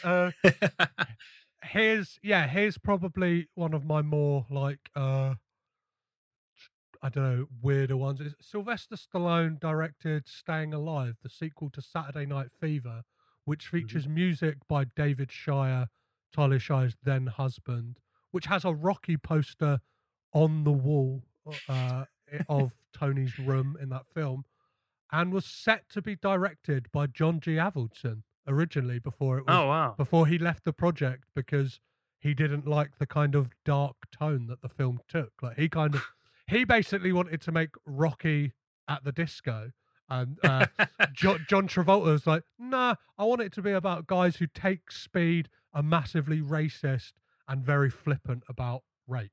Like, and that's kind of the film we get. Yeah. Like, God. And then, I always forget that Sly Stallone directed that, and that's just always just like, what? Yeah. Well, yeah, he directed the sequel, like not the yeah. It would have been weird if he had done Saturday Night Fever. Yeah. Amazing. Now on to a very arbitrary way of rating the film, and how would you? Well, what would be the perfect wine pairing for this film? Obviously, the Coppolas are synonymous with wine. What wine would you pair with this film, Jonathan? Malbec, always Malbec, because Malbec's my favorite. Perfect. It's like, in my opinion, the best flavor of wine.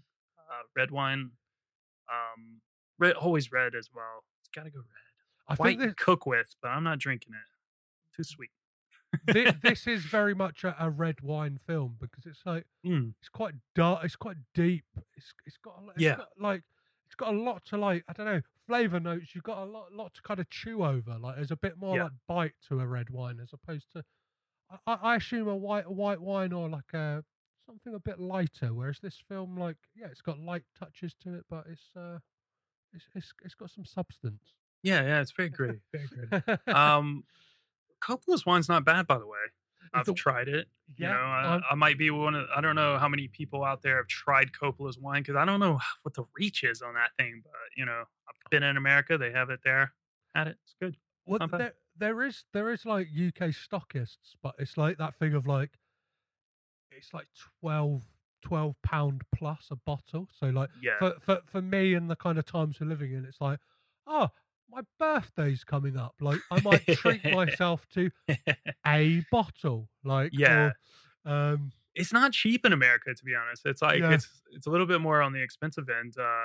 And I've only had it a couple of times when it was like, I don't know, I guess it was like going off date or something at the grocery store I was working at, and it was really cheap. And I was like, all right, grab it, try it. Yeah.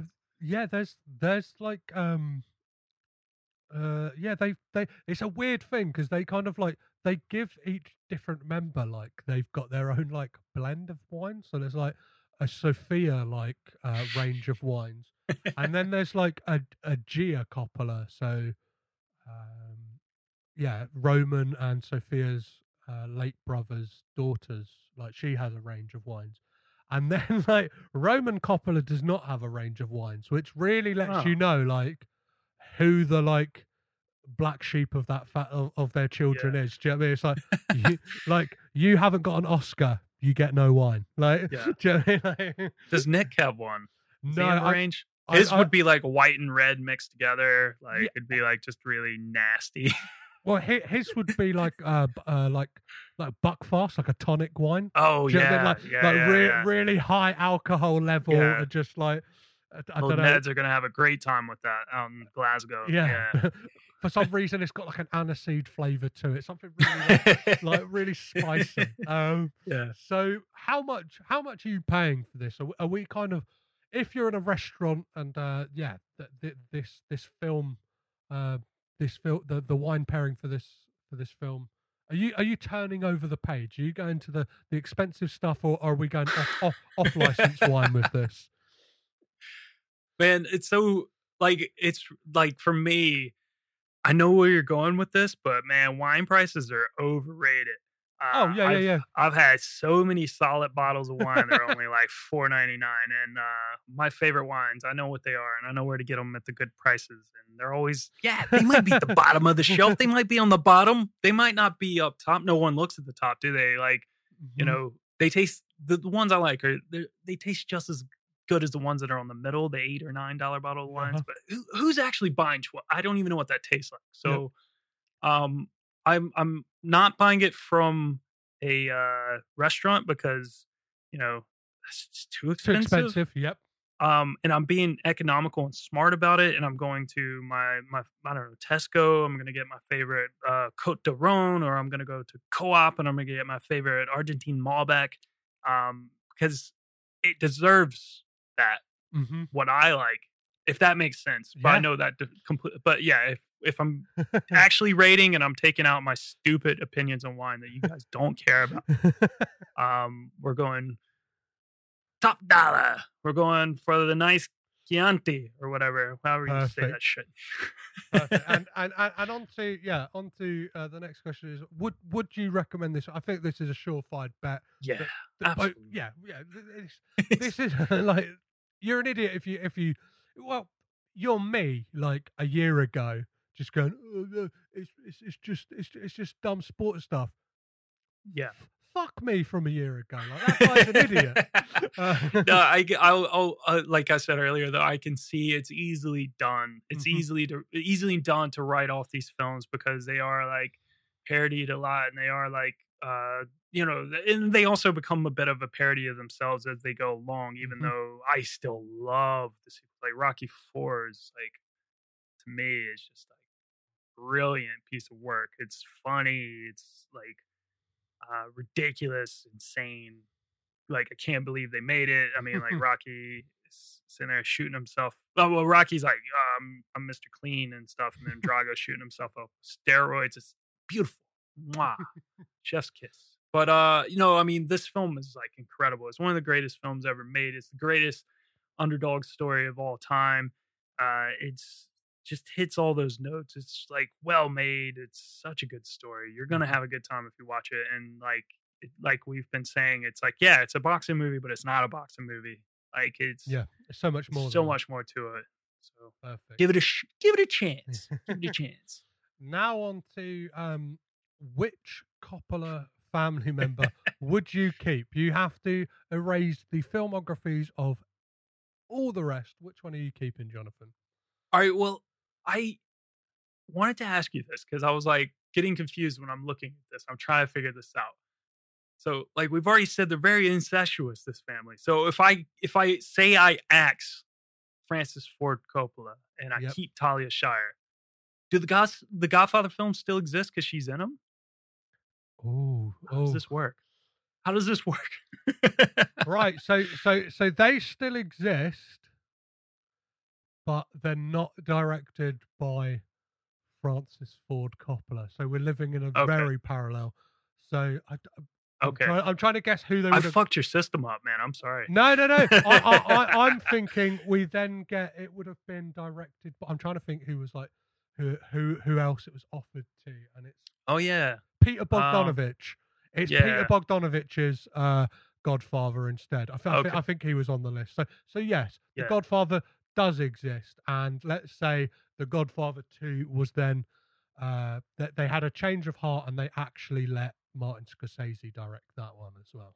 Okay. All right. Well, if you're allowing that, then I was being very tactical about it, because if I'm not allowed that, then I would just be like, all right, well, I'll say Talia Shire so I can get my Rocky films, because they're really important to me and I love them as much as I love like The Godfather and Apocalypse Now, and I think that those are like some incredible pieces of cinema. Like the Rocky films like are so important, were so important to me as a kid that I like would want to keep them. But I was being tactical about it. I was like, because I really like Jason Schwartzman as well, so I want a little bit of those like fun like films that he did with Wes Anderson and stuff. But I was like, what if you go Roman? If you keep Roman, you get The Godfather because he was in The Godfather. You get Apocalypse Now because he was in that. And then you get all the cool Wes Anderson films that he did. But then you also get Jack, which I think Jack is completely underrated. Fun film. He co-directed it with his father. Maybe he's just fully directed it. Who knows? But anyway, so Roman is the one you want to go with if you're going to be tactical. You want to get a bit of everything. There you go. Perfect. Sorry, I overthought this.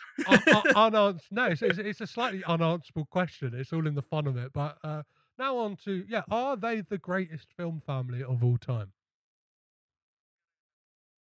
I'm gonna have to go with the Wayans.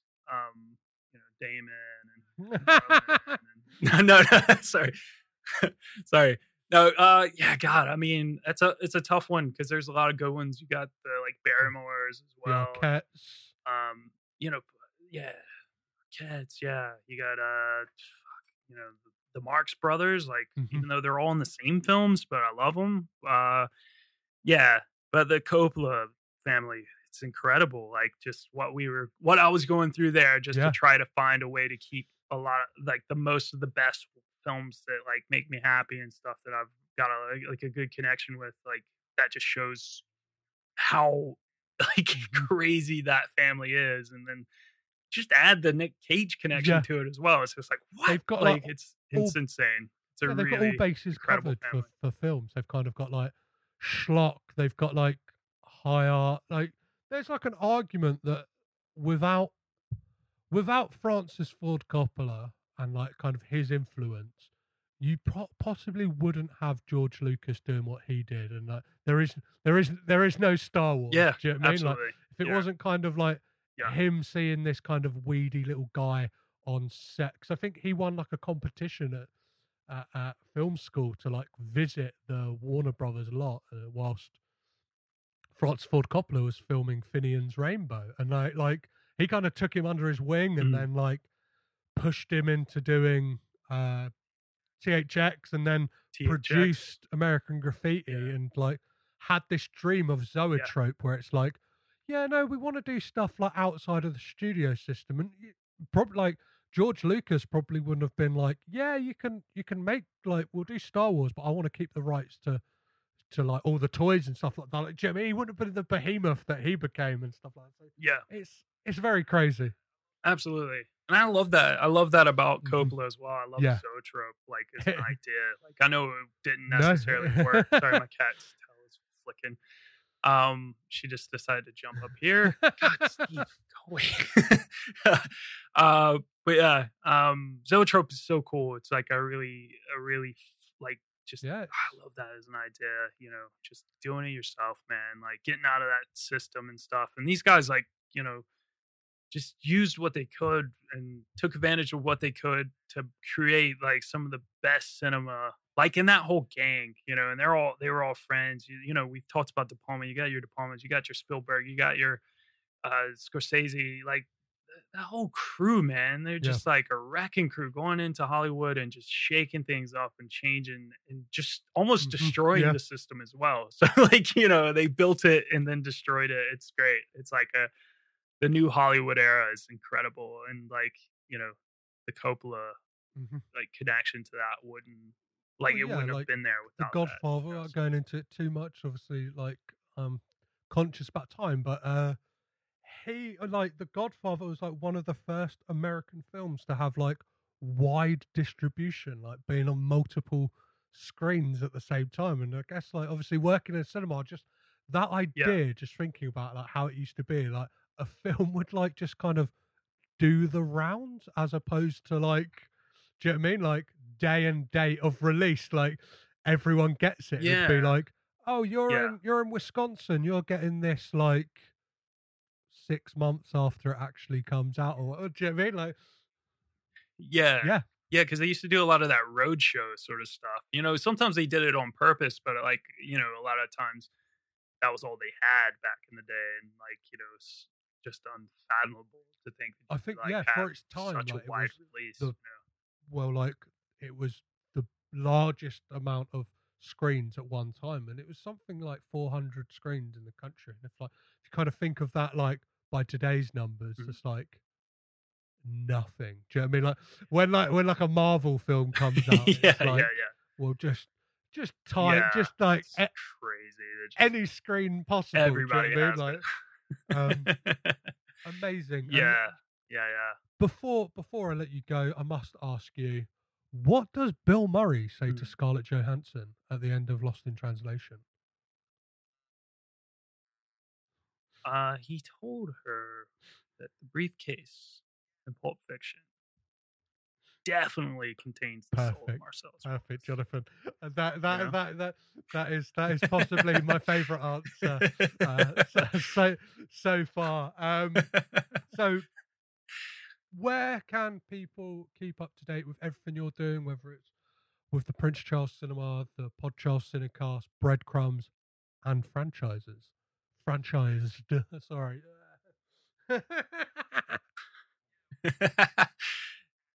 Yeah, well, me personally, I'm at Tall for All, TALL, the number 4 ALL on Twitter, Instagram, and my band's page on Facebook because I play music sometimes, but you know, not doing it now. But yeah, the Pod Charles Cinecast, it's the official podcast for the Prince Charles Cinema where I work. We talk about the cinema, the schedule, the program there, and the people who work there. But because it's in this weird forever pandemic world we're in now, it's just kind of turned into a fucking weird meta podcast where we just like are becoming part of the film. So like, you know, we did Die Hard and Phil and I pretended we were in a podcast festival that got taken over by terrorists, and we talked about Die Hard during a terrorist hostage situation. So that's kind of that's become, and it's been really fun. It's not always that way, but you know, sometimes we get pretty silly.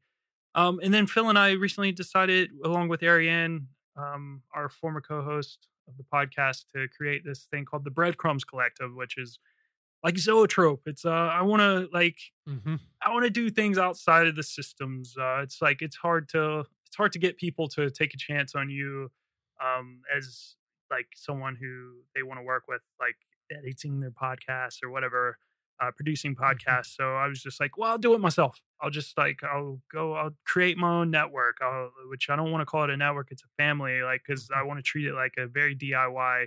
We're doing it all together.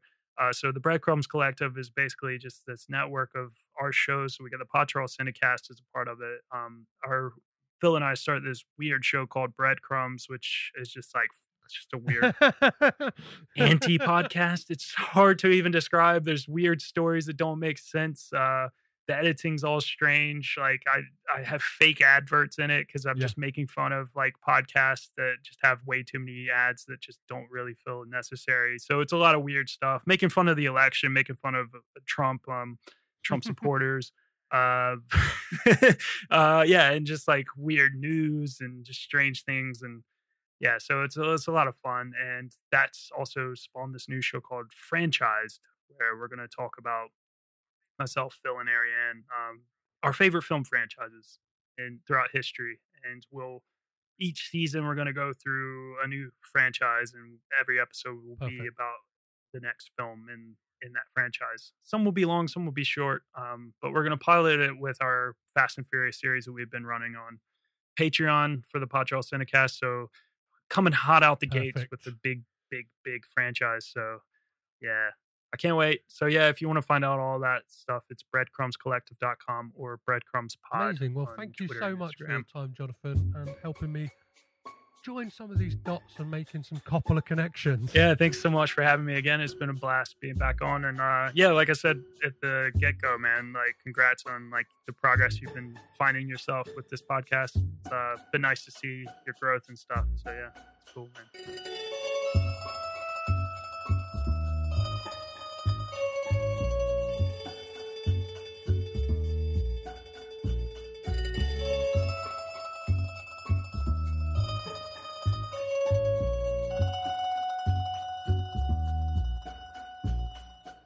Ding, ding. Thank you very much, Jonathan, for being in my corner for this first round of the Rocky saga. And a massive thank you to Jonathan for inviting me to be a part of the Breadcrumbs Collective. If you'd like to find out a bit more about Breadcrumbs, head on over to breadcrumbscollective.com, where you'll find links to all the other podcasts, as well as all the episodes for this.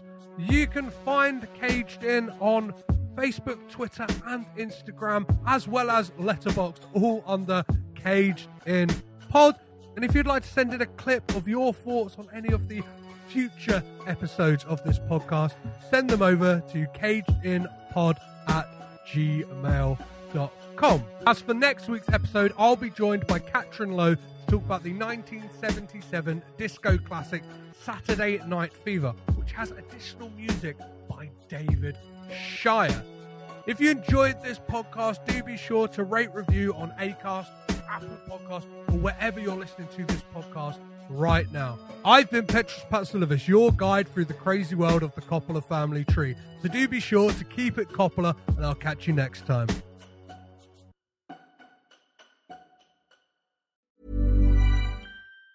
Even on a budget, quality is non-negotiable. That's why Quince is the place to score high-end essentials at 50 to 80% less than similar brands. Get your hands on buttery soft cashmere sweaters from just $60, Italian leather jackets, and so much more. And the best part about Quince, they exclusively partner with factories committed to safe, ethical, and responsible manufacturing. Elevate your style without the elevated price tag with Quince. Go to quince.com/upgrade for free shipping and 365-day returns. Ever catch yourself eating the same flavorless dinner 3 days in a row? Dreaming of something better? Well, HelloFresh is your guilt-free dream come true, baby. It's me, Keke Palmer. Let's wake up those taste buds with hot, juicy pecan-crusted chicken or garlic butter shrimp scampi. Hello Fresh. Stop dreaming of all the delicious possibilities and dig in at HelloFresh.com. Let's get this dinner party started.